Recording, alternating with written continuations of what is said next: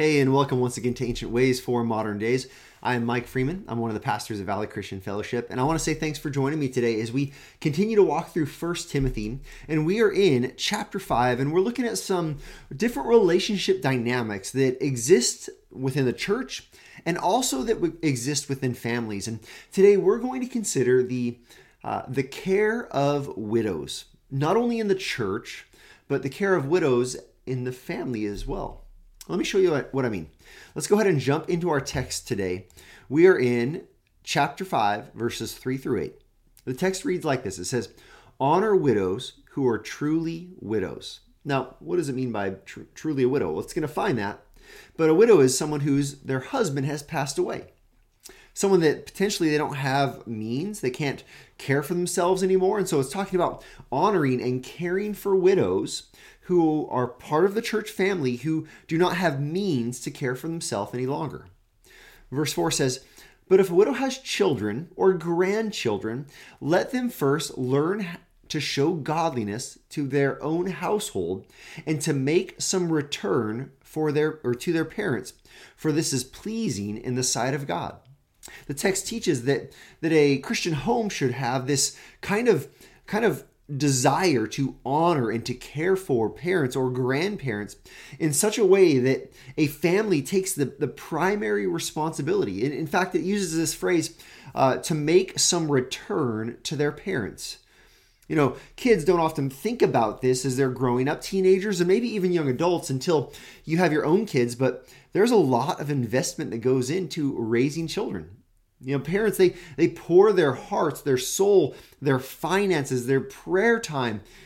Most parents have had many times of shedding tears over concern for their children or of staying up late trying to figure out how to help and serve their children so their children will grow and mature, especially in the fear of the Lord.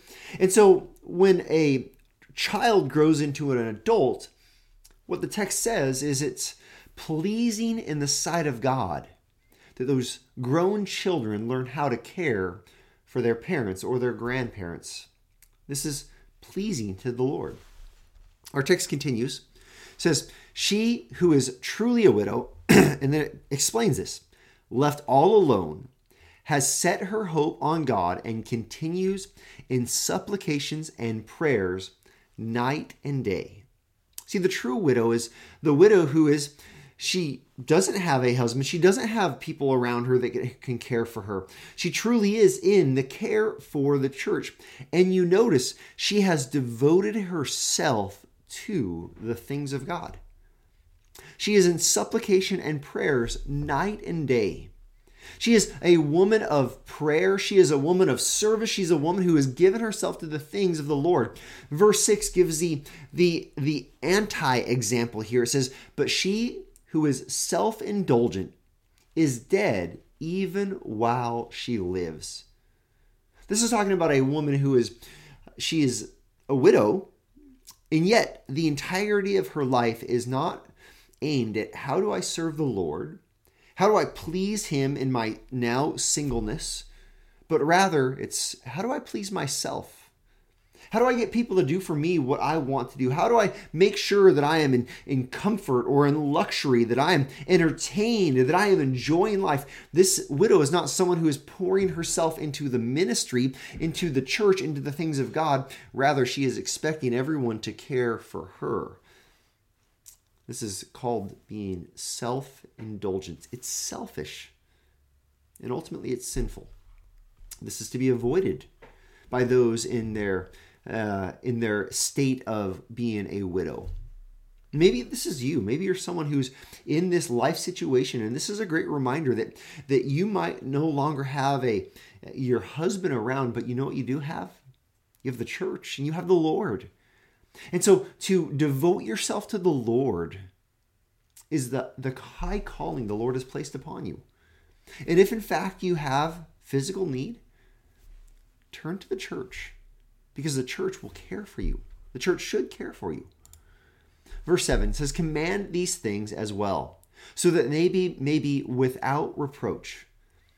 Paul's heart for the widows within Ephesus that Timothy is ministering to, he says, command these things so that they don't get off the right track, and they find themselves on the wrong track. Care for them. He says, but if anyone does not provide for his relatives. This is saying if there's someone who they have a parent or a grandparent that is in need. And this is if they do not provide for his relatives, and especially for the members of his household, he has denied the faith and is worse than an unbeliever. This teaches us so much. It teaches us that we should take responsibility for our families. This reminds us of the importance of the family, the care that we are to show to the family. The church is not meant to replace the family. The church comes alongside the family, but God instituted the family. He made the family, and he desires to be honored in the family, especially in the way we treat those who are of a life situation where they have special needs. This is our ancient way for our modern day. For those in a life situation that it's the situation of a widow, devote yourself to the Lord and to prayer. To those who have family members who might be in need, meet their need. Look for ways to care for them. And to the church, when it finds that there is a true widow who has needs that her family is not meeting, care for her. Support her. Make sure that she has family, which is the church. And this is the ancient way for our modern day.